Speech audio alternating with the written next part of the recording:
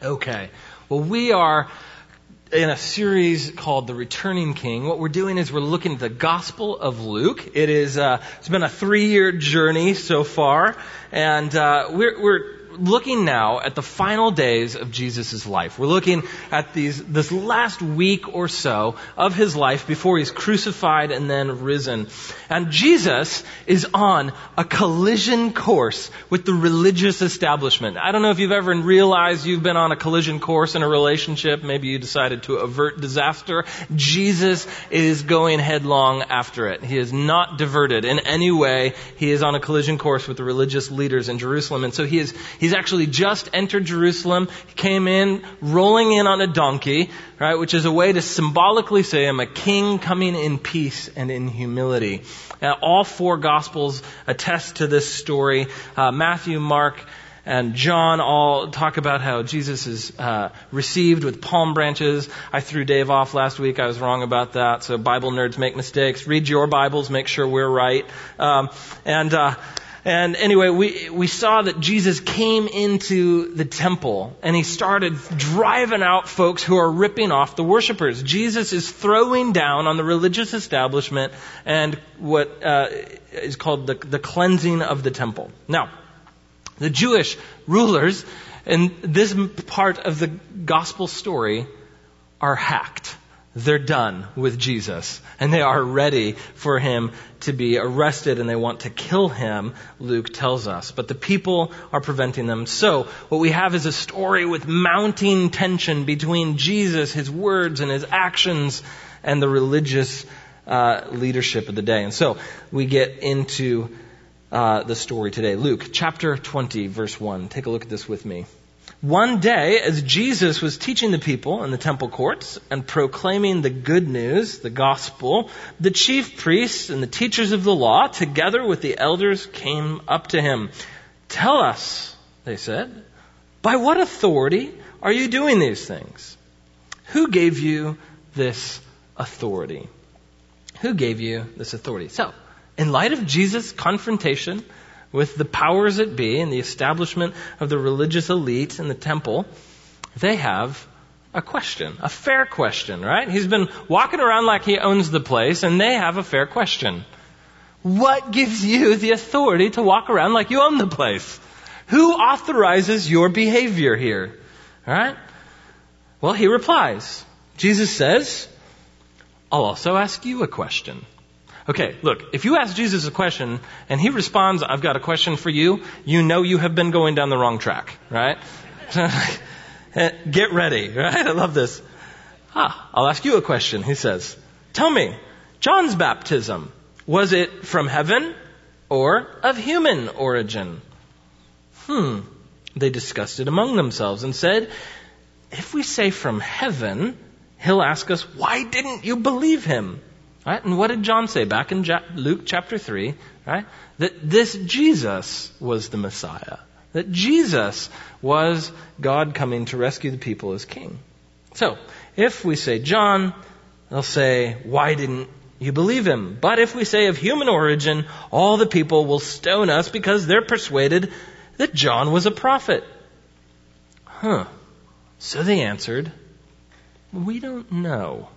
Right? We don't know. So, Jesus responds with a question to their question. It's a common rabbinical practice. It was also a way to kind of assert authority in a conversation and put the responsibility of a decision back on them. Who authorizes you, Jesus? What gives you authority to walk around like you own the temple? Jesus says, well, what about John the Baptist? Was he authorized by heaven or was he authorized by humans? Was his authority source above or below? It was a stumper. It was a showstopper. And the religious leaders knew it. They said, oh no, if we say John the Baptist was sent from heaven, then we're stuck because we're not believing John's message. If we say he was just, he derived his authority from humans, then we're going to get crushed because all the people know that our group, the Pharisees, even went out to be baptized by him. All right? We look stupid. All right? They knew they were stumped. And so, here's the deal.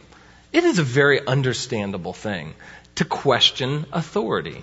In fact, I think it's a wise thing these days to question authority, in the sense that we live in a world where, to state the obvious, authority is abused. Authority is abused regularly. It seems like every news article I got this week was an example of abuse of authority. And so, the abuse, though, of something like authority doesn't mean we need to discard the proper use of authority. And so the question the text begins to ask is, who gets to exercise proper authority in our lives? Who gets to exercise proper, not abusive, authority in our lives? Now, when you have kids, they will outsmart you, and this has already happened in our lives. And every kid makes you question all of your parenting strategies, right? You go, I don't know what to do, right? And so, like, our youngest is amazing. She's sweet and she's funny but she's smart and she's outsmarted us. And so many times, Lauren and I are like, back to the drawing board, erase it all. What's our strategy? And one of the things that we've learned to do when we think, she's 3.5, so she has a tendency to go, in her own way. So do you at like 70.5. But, right, we all have this tendency. And so we throw this little speed bump in front of her and we say, hey, Eloise, who's in charge, right? It's this little analytical question that we hope makes her think for a second. Who's in charge? And she has her answer, like mommy and daddy and Jesus, right? Like, it's actually more like daddy and then mommy and then Jesus. But, right? And she throws this out. She knows, and it kind of causes her to rethink her motivations and her behaviors and all this kind of stuff, and it usually works. Well, this Friday, I was talking to Eloise and I said, hey, who's in charge? And she looked right at me and said, I don't know. I don't know. Yes, you do. Right? Like, who's in charge? And so, I just love it. Like, she's just like, I don't know. What's funny to me is these religious leaders, these grown-up men, are answering Jesus like a 3.5-year-old girl. I don't know. I don't know who's in charge. Right? So Jesus says, neither will I tell you by what authority I'm doing these things. I love Jesus' response to them. Like, you want to answer my question? I won't answer your question. At least not directly. Why? Because he reads beneath the surface of their question. He sees that they're trying to trap him. They're trying to avoid his rule as king. And so here's what I want to draw out here, that Jesus does not engage our smoke screens and our false pretenses. He won't have any of our false pretenses. He sees right through our religious language. He sees right through our word games. If you want to engage Jesus, he will be engaged by sincerity and honesty. Otherwise, all he's going to try to do is show you how false you're being so that he can actually engage you in honesty. And this is exactly what he does. See, he doesn't answer their question directly. Instead, he answers their question with a story. How does Jesus reveal to us our inner motivations? How does he show us our falsehood? How does he uncover the repressed inner longings that we have that we don't even realize ourselves? He tells parables. Listen to this. In response, he went on, Luke says, to tell this parable. A man planted a vineyard. He rented it to some farmers and went away for a long time. At harvest time, he sent a servant to the tenants so that they would give him some of the fruit of the vineyard. But the tenants beat him and sent him away empty-handed.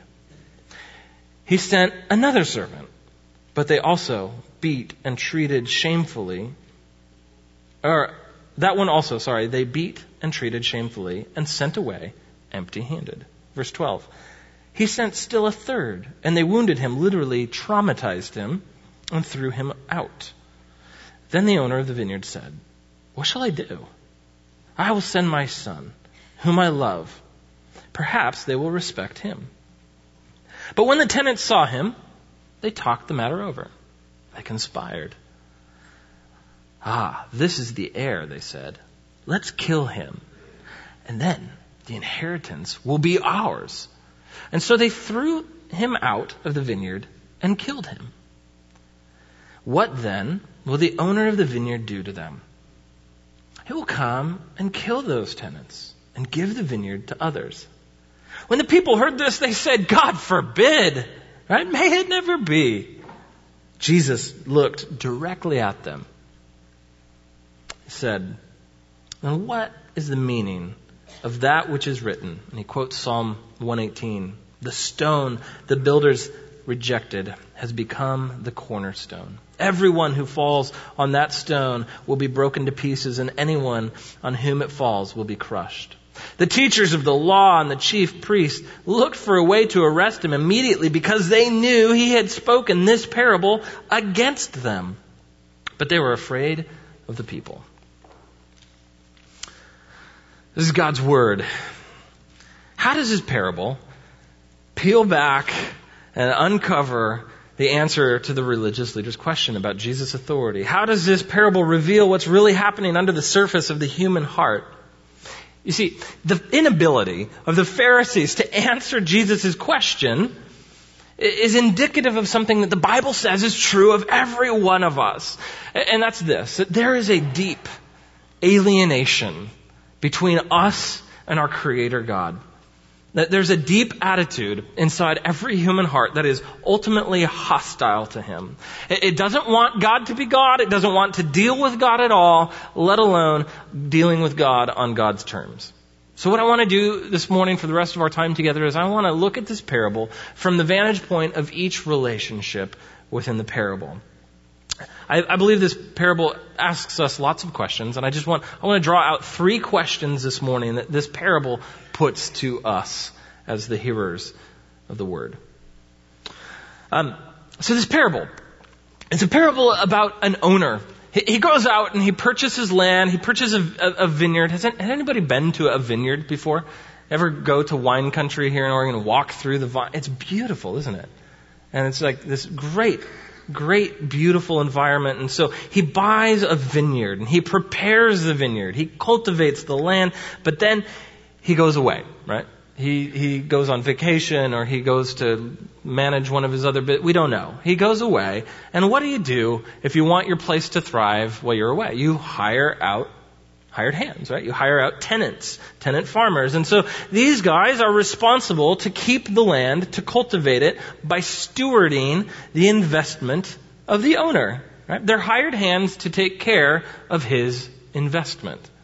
What's their responsibility then to him? Well, since it's the owner's capital, it's the owner's risk, right? They get their pay, but all the fruit of the vineyard is his, right? They get their pay to tend the vineyard, right? But they have to do it in whatever way the owner deems fit. And the fruit is rightfully his. They have to take care of all of his things by his word and for his profit. Okay? Think about that. They have to take care of his things by his word and for his profit. They're tenants, not owners. Think about that. They can't do whatever they want with his property, can they? They can't just go farm it however they want, and they can't do whatever they want with the fruit. They get their share, right? They get their wage, but the profit goes to the owner, right? The fruit of the vine belongs to him. So it's by his word and it's for his profit. Maybe you are beginning to see how this might be personally relevant to you. Before we get there, let me just walk you through some of the ways that Jesus' first hearers would have picked up what Jesus was saying. You see, there's some dots Jesus is connecting between the Old Testament story of Israel and his own person and his own action. And so all the scholars agree that this parable is a direct echo of Isaiah 5. Isaiah 5 is this beautiful song of the vineyard, and it's actually a tragedy. All right, and it's Song of the Vineyard you see in Isaiah where God is concerned with his people, and he says, I will sing the song of this vineyard, right? That my beloved, I gave this vineyard to my beloved. And so he depicts Israel. God depicts Israel as a great vineyard. And he describes what he did for this vineyard. He cleared it of stones. He built a wine press and a watchtower, and he cultivated and he put a hedge around it, right? Just if you're ever praying with Christians and you hear somebody pray, like, we pray a hedge of protection. That's probably coming from here, though they probably don't know that it's coming from here, because if you're looking for protection, like, we can all do better than hedges. But anyway, the point here is that he did everything for this vineyard to succeed. And so God is looking to the vineyard for fruit, and it's on this fertile hillside, and he realizes that instead of a choice crop, it is producing bitter fruit. It's producing stinking things, literally. And so he says this in verse 7, the vineyard of Yahweh Almighty is the nation of Israel. The people of Judah are the vines he delighted in, and he looked for justice. In Hebrew, it's mishpat. But there's this wordplay. Instead of mishpat, he saw mizpah, bloodshed. I looked for tzedakah, righteousness, but instead I saw seakah, the cries of distress. And so this vineyard, Israel, the people of God, was supposed to produce the fruit of justice and righteousness. And instead it was producing bloodshed and cries of distress. The result, God removes its protection, its hedge, and it's going to become a ruin. And ultimately, Isaiah foretells the story of the great empire of Babylon coming in and taking the people off to exile, and the vineyard then becomes a wasteland. And it bears thorns and thistles like the ground after Adam and Eve are exiled from the garden. And so Jesus is picking up this vineyard imagery, and he's using it to describe the relationship of Israel's leaders to God. Except this time, it's not bad fruit, it's a hostile takeover that's happened. And Jesus, in one simple parable, retells the entire story of Israel. And he says, you are like the tenants who refuse the owner what is rightfully his. And so at the root, Jesus is saying, you're hateful. And you're spiteful and you're resentful of the owner himself. And Luke is saying, look, you leaders are like this. You are this way. And the leaders know Jesus is talking about them. And so what does this have to do with us? What does this have to do with us? I mean, we're not Israel, but you have a life, don't you? You have a life.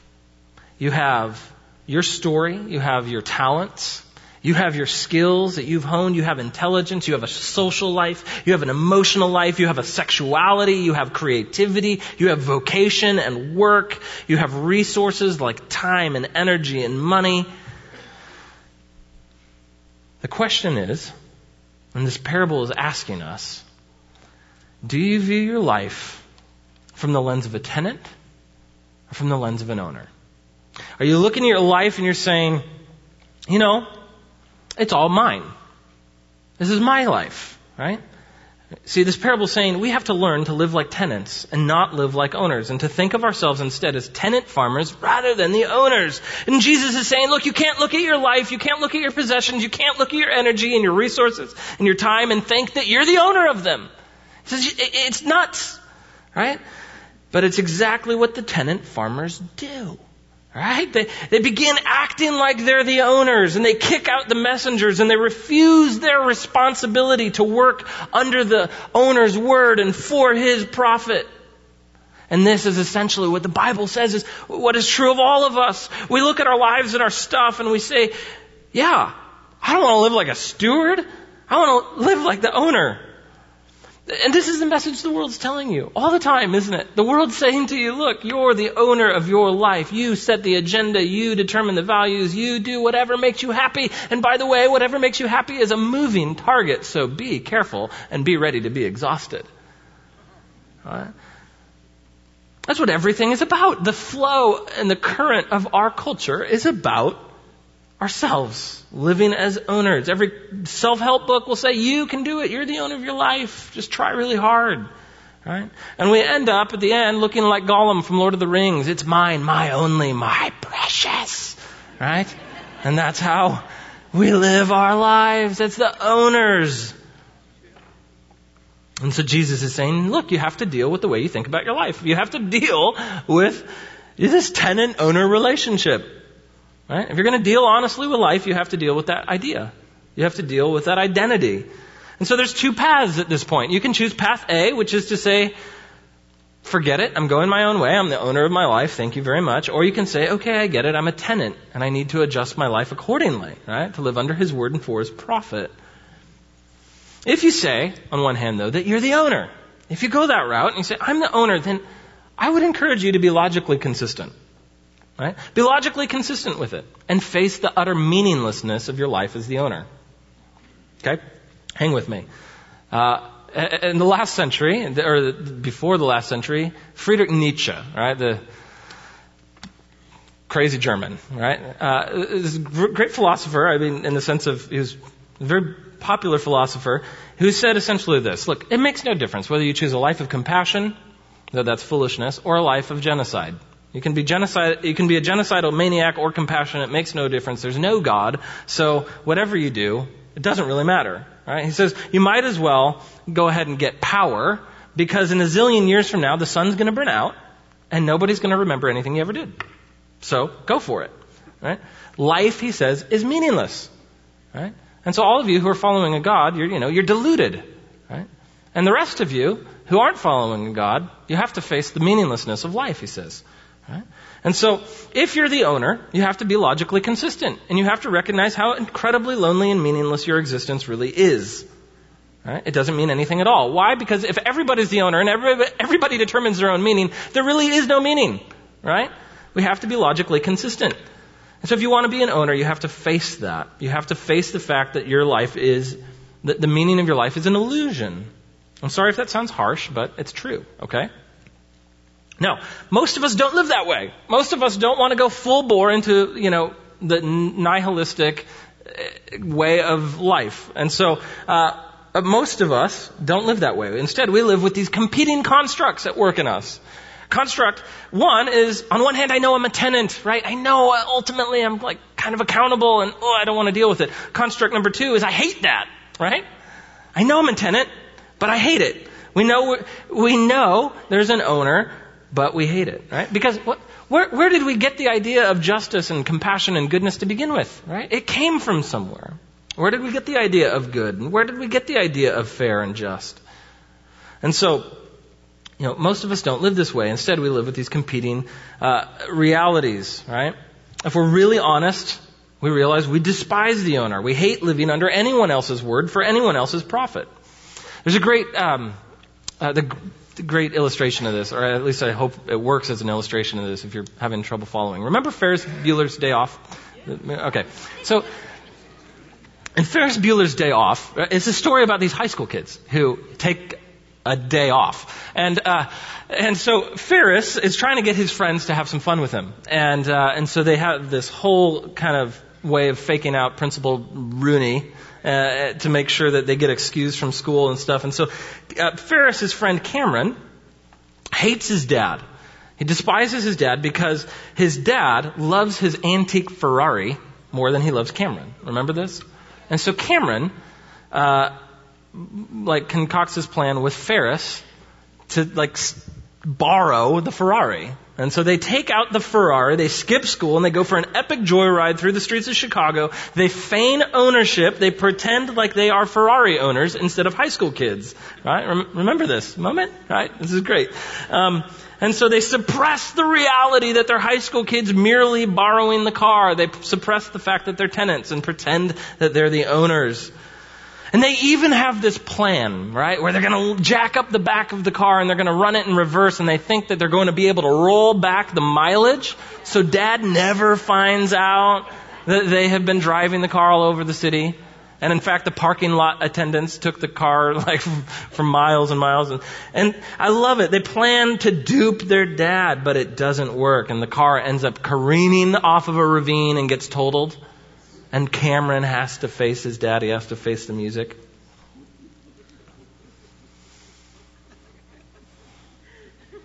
So what about you? What about you today? Do you have any places where you're pretending to be the owner? Have any places where you're pretending to be the owner of your life? And you hope maybe I can roll back the mileage when I have to turn this life in and say, no, I was living as a tenant, really. I never stole the car. I never did what I wanted to do without coming under the authority of the one in whose image I'm made. You have any places in your life today where you're saying, oh, yep, I'm living as an owner. I need to trade in my identity to be a tenant identity. See, one thing about owners too, by the way, one thing about owners is they have to assume all the responsibility. You own a restaurant, the profits are yours, and so are the losses. You own a house, the furnace goes out, it's on you, bro, right? That's why we rent. Actually, I mean, it's probably not why we rent, but the question is, how much burden are you carrying today? Are you carrying the burdens of an owner? Are you living in the freedom of a tenant? See, on one hand, we think that the freest way to live is as the owner. But the irony is that the freest way we can live is as a tenant. So the question the parable asks you is, are you the tenant or are you the owner of your life? If the owner, then you have to deal with the burden and you have to deal with its meaninglessness. But if you are the tenant, then you have to deal with the responsibility and the submission that comes with that, to live according to the owner's word and for his profit.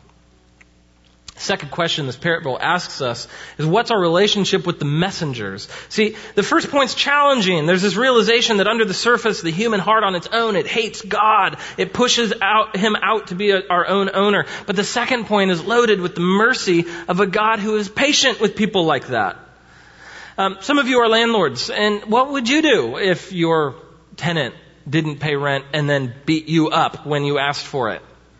Sayonara, buddy, right? The cops are coming, like you're rolling in with a tank. If you could get your hands on one. How does God deal with it? Patiently. Persistently. Messenger after messenger after messenger. God does not just give us one chance, I do not believe. I believe God is a God who keeps sending chances. He keeps sending messengers into your life. Look at the patience of God to send messenger after messenger. And this is something, you could write down Jeremiah 7:25 and 26. It's this place where Jeremiah says, this is you, Israel, from the time you've left Egypt until now, I've sent my servant the prophets. And again, you do not listen, you do not heed, you are stiff-necked. And so God patiently and persistently sends his messengers. He does not leave himself without witness in the world. But broaden this out to your own life. Think about the messengers that God has sent in your life. Right? What do they have to tell you? You're not the owner, right? They come and they say, you're not the owner. And by the way, right, I'm here to shatter the illusion that you are independent and in control of your life. I want to show you your true condition. That's what the messengers come to say. And so God, I think, in his many chances, he sends parents. Some of you have had parents who have been that messenger. You have had friends, potentially. They live this different story in front of you, and it's caused you to question what you've built your life on. They asked you good questions, and they've loved you in a way that's caused you to hear God. Others of you, it's been life experiences. God has allowed things to happen to us to show us how life is not under our control. Anybody have one of those going on right now? Right? Oh, right? Life is not something I control. Life's constantly telling you you're not in control. Have you noticed? Like it's always something. This is broken or that's broken or this is hard or I can't deal, right? And we always have opportunities to see that we are actually anything but the owners of life. We are powerless over a vast amount of our lives, where we're born, our family, our health, our abilities, our money. So many things are outside of our abilities. And so here's this question today. Are you listening to the messengers? Are you heeding the messengers? Are you making the most of the chances that are being given to you? Because let me tell you, friends, you do not know when it is the last messenger.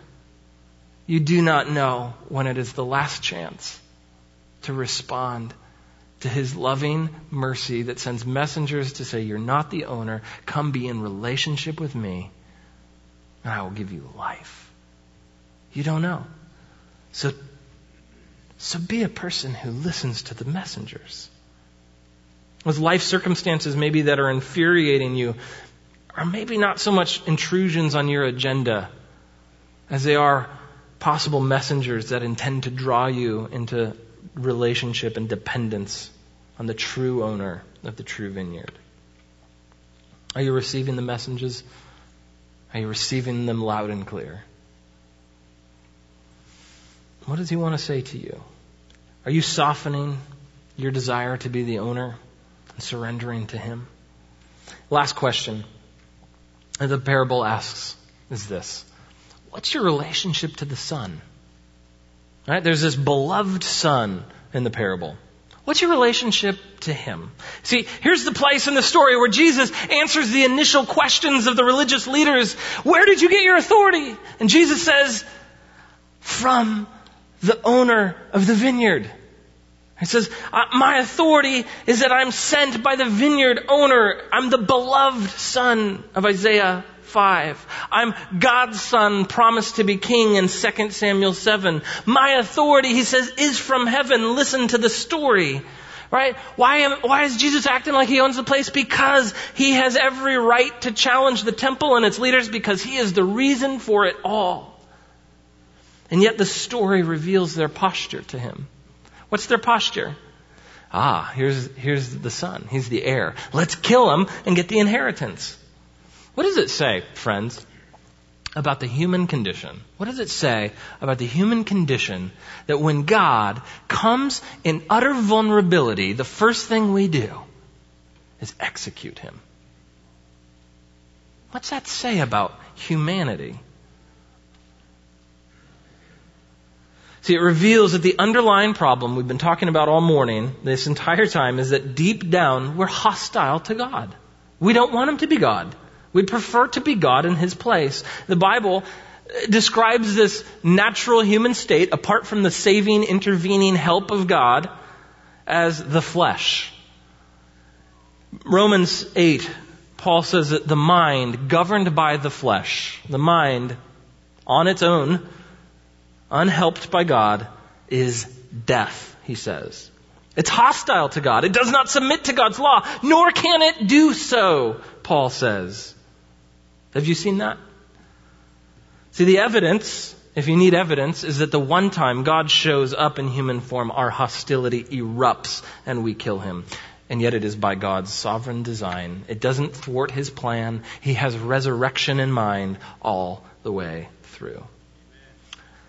So without help from the outside, without help, we will keep on hating him. We will keep on rejecting him and his messengers and pushing him out of what is rightfully his. So here's the thing this morning. All right? If you're beginning to realize that this is you, all right? If you're listening to the parable of Jesus and you're beginning to admit to yourself that there's a hostility under the surface of our hearts, right?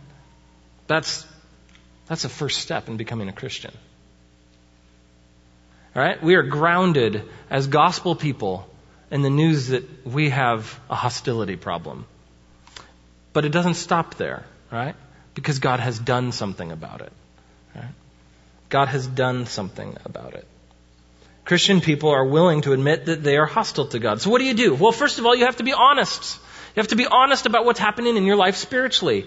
You have to be real. Too often we stay away from God under the pretense of some kind of smokescreen, some intellectual objection. I love Aldous Huxley. He was a parallel to John F. Kennedy, and C.S. Lewis, a philosopher, someone with amazing intellect, could have used a smokescreen. This is what he says. I didn't want the universe to have meaning. I wanted there not to be a God. Why? Because I wanted to sleep with whomever I wanted. At least he's honest about his spiritual condition.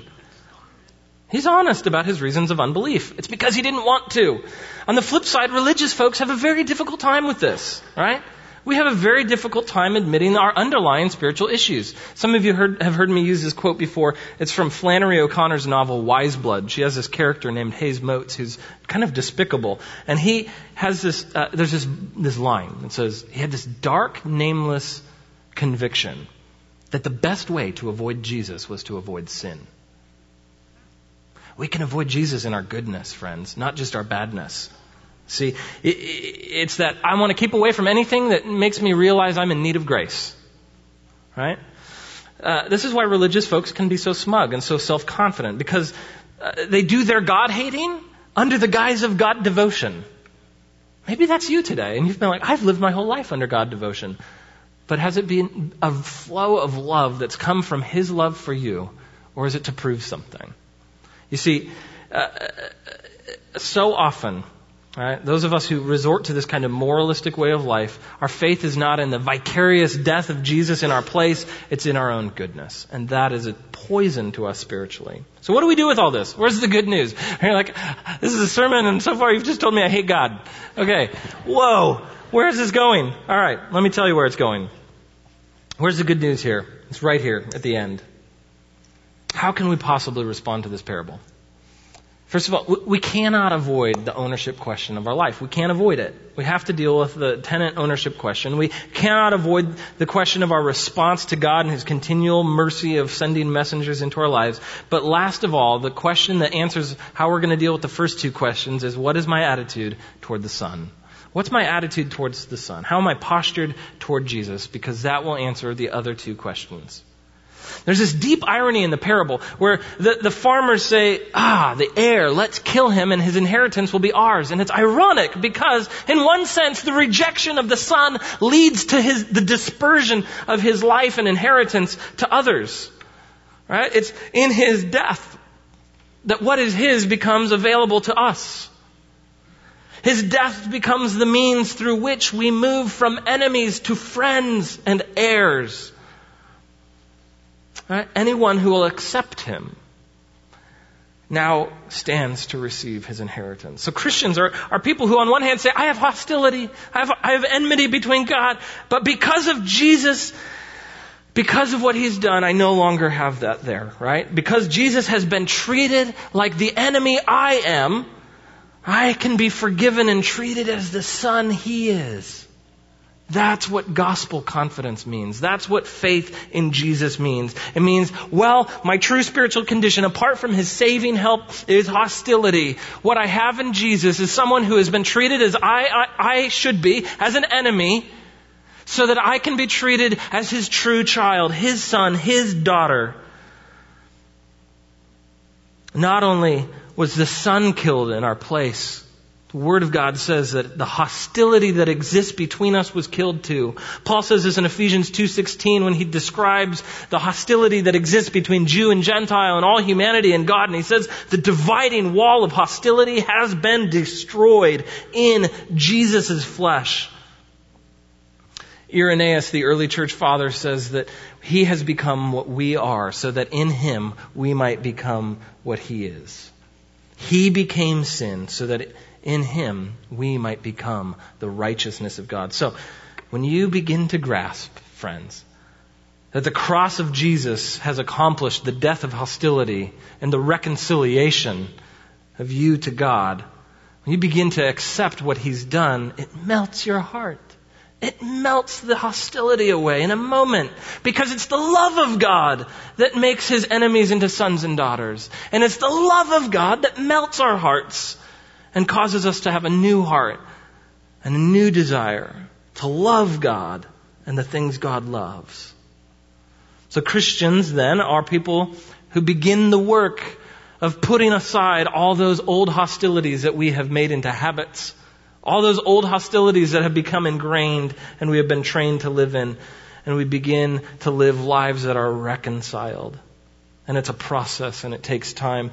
And it's why each week when we take communion, it's an opportunity to give a focus to the Son who's given His life freely for us. It's His sacrifice that creates a relationship. That He gave His life to kill the enmity and hostility between us. And so it's in that moment that you're able to say, yes, I'm reminded again that I'm a tenant. And I recognize the cost that He went to bring me into relationship with Him. You see, Jesus paid the eviction notice that we were due. He paid it.